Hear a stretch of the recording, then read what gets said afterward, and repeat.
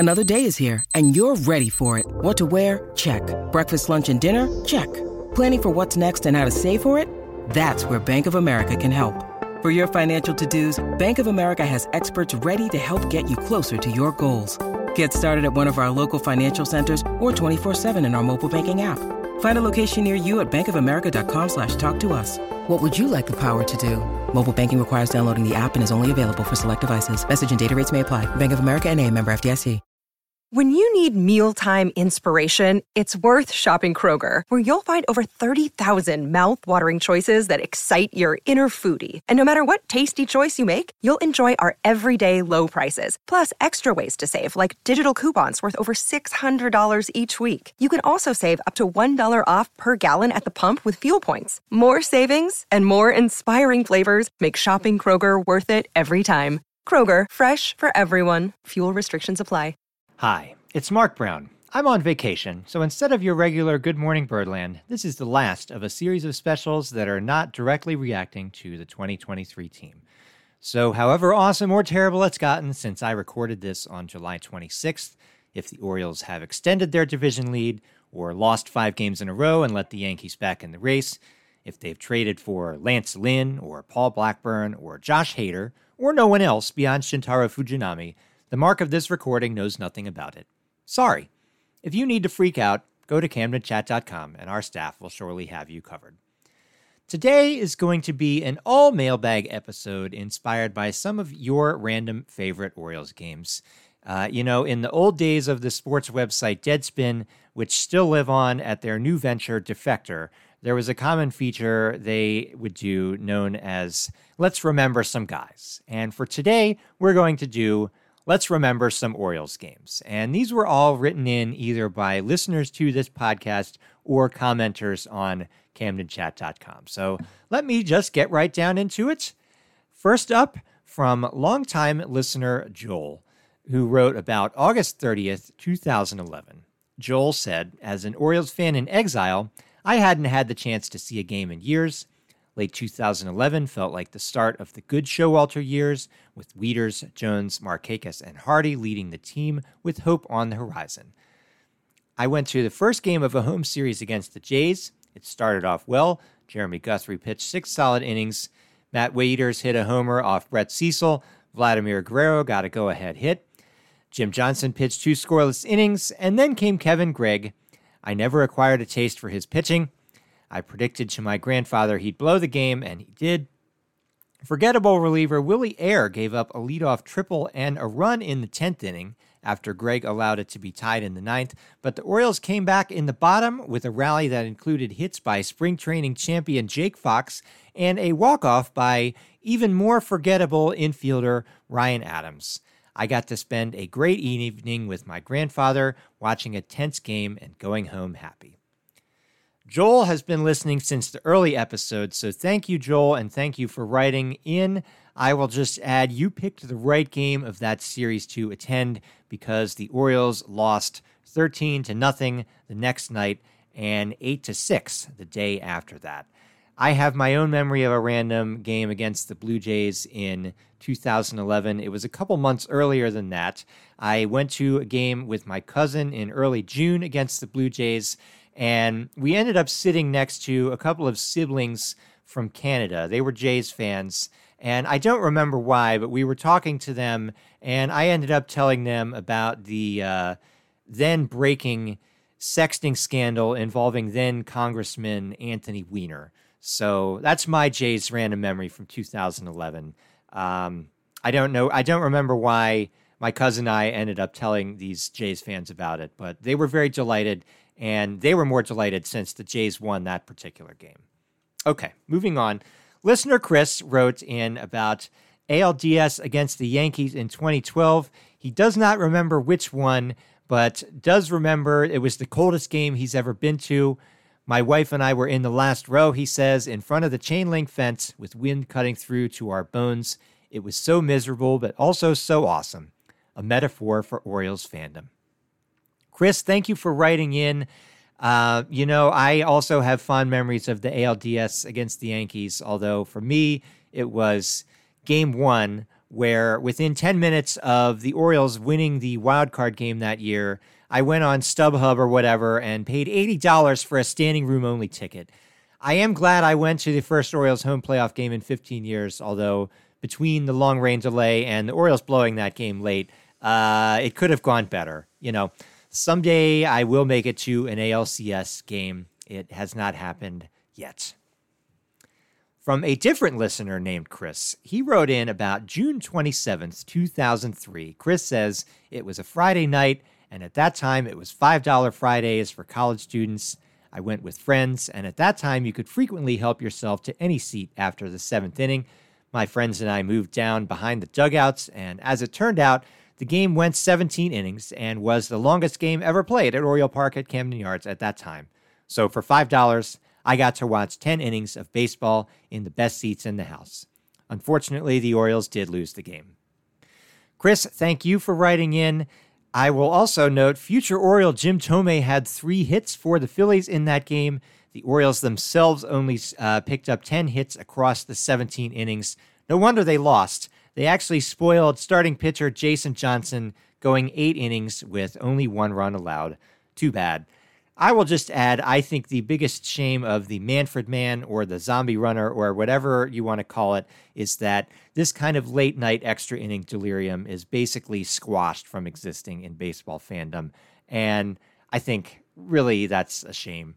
I also think it's a shame that ushers, I think, are more sticklers about letting you move down in sparsely attended games lately, which, let people slip into the back rows behind the dugouts. Come on.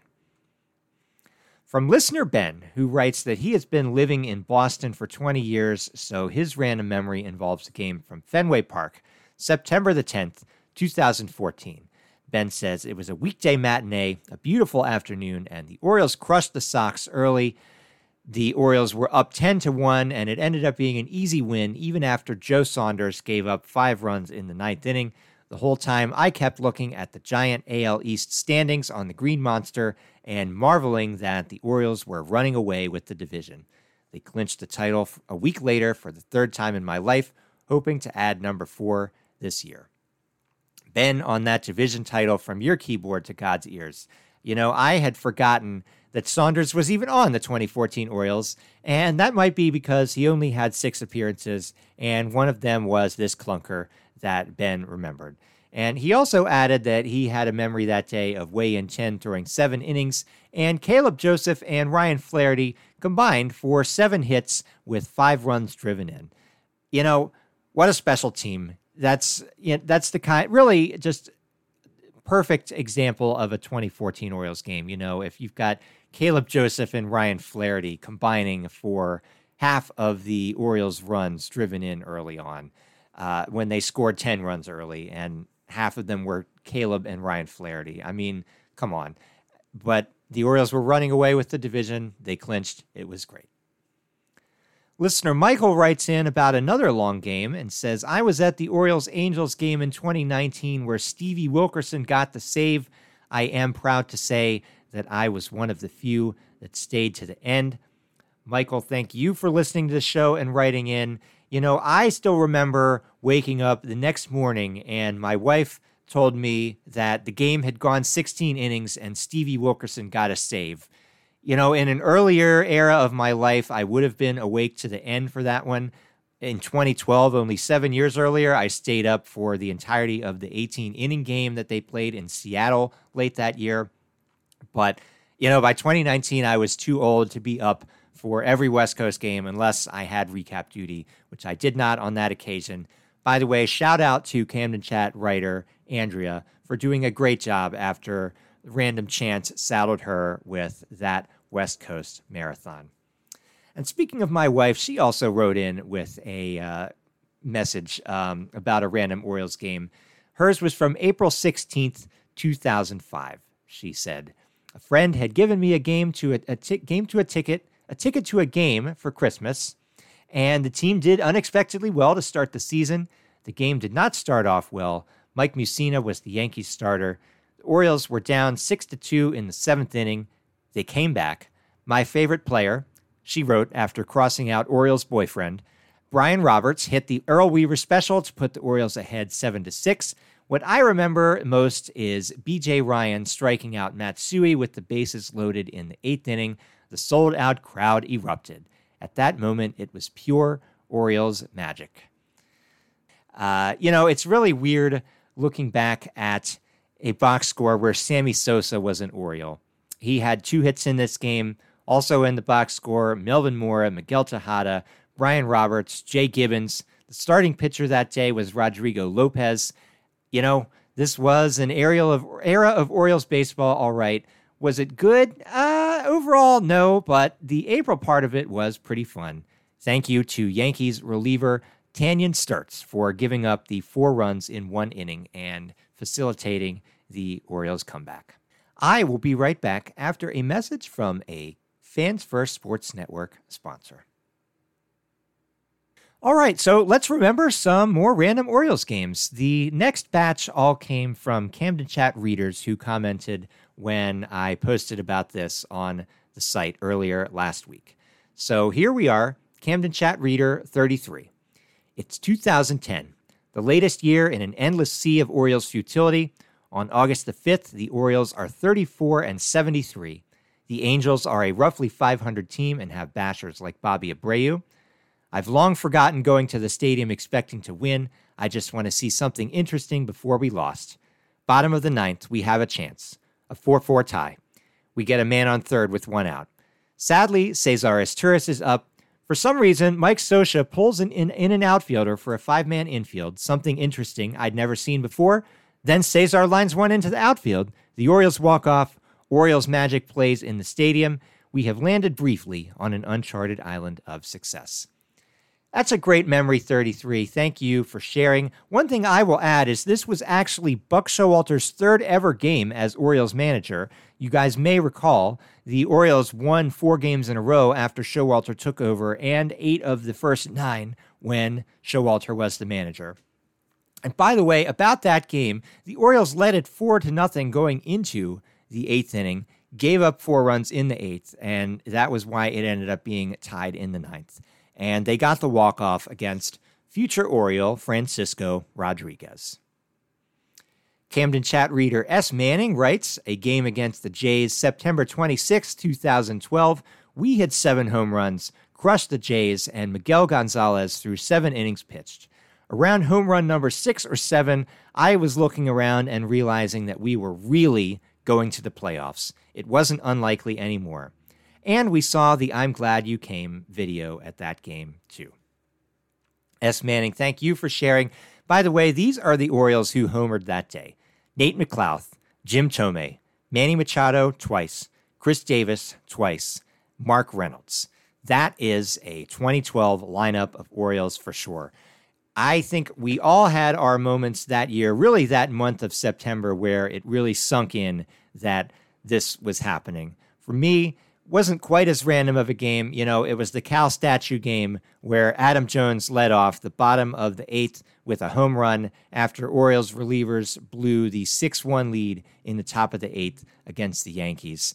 When Jones hit that homer, that was it for me. I was like, okay, that's really it. We're doing it. And they did. They ended up clinching the wild card spot within days of S. Manning's memory. So thank you for writing. This one comes from Camden Chat reader Tarbox, who lives out of state. So he went to a May the 16th, 2012 road game against the Royals. And he said it was the first game he and his wife went to together. We sat row 3 behind the dugout for something like $15 per ticket. I told my wife that if the game went 14 innings, we'd try and get a hotel and come back the next day. The game went 15 innings, and I went back on the deal immediately, but regretted it the whole ride home when we got back at like 4 o'clock in the morning. The game had everything. Nick Johnson as the designated hitter, Wilson Betemit at third base, and he saved the day. Dana Evelyn being a good pitcher, Tommy Hunter as the starter. Adam Jones went 1 for 7, but hit a mile-long dong bong in the 15th inning, and that was why the Orioles won. Tarbox, thank you for writing. If you had come back the next day after that, you would have seen another Orioles win because they swept that little 2-gamer. Also, in Tarbox's game, Xavier Avery was the leadoff hitter. really. And the Orioles were tied for the AL East lead after this mid-May game. And, they somehow played that 15-inning game in only 4 hours and 10 minutes. Not too shabby, especially since they won. Also from a Camden Chat reader, Blue Heron 22, who writes about April 20th, 2006 against the Cleveland then Indians. And he says, almost all of my memorable games have been against Cleveland. This was the first Orioles game I remember being at, and it's when I started liking the team. Miguel Tejada had a home run in this game, but the most impressive play I remember was a relay throw home. By the time he caught the ball, the runner was more than halfway to home. I remember expecting him to not even throw the ball, but he fired a strike and got the runner by a foot. We were maybe 10 rows behind third base, so I had an amazing view of this play. He instantly became one of my favorite players. My parents bought me an orange Tejada jersey at the team store that I wore once a week for 4 years until it was unbearable. Blue Heron, thank you for writing in also. Other box score highlights from this 9-4 win. Eric Bedard was the winning pitcher. Javi Lopez came a triple shy of the cycle. And I was also excited for that Tejada era of the Orioles when it got started before the 2004 season. After they signed him to a 6-year contract, I went out and bought the jersey. That was the first Orioles jersey I had ever owned. I thought it was a safe jersey purchase after the 6-year contract.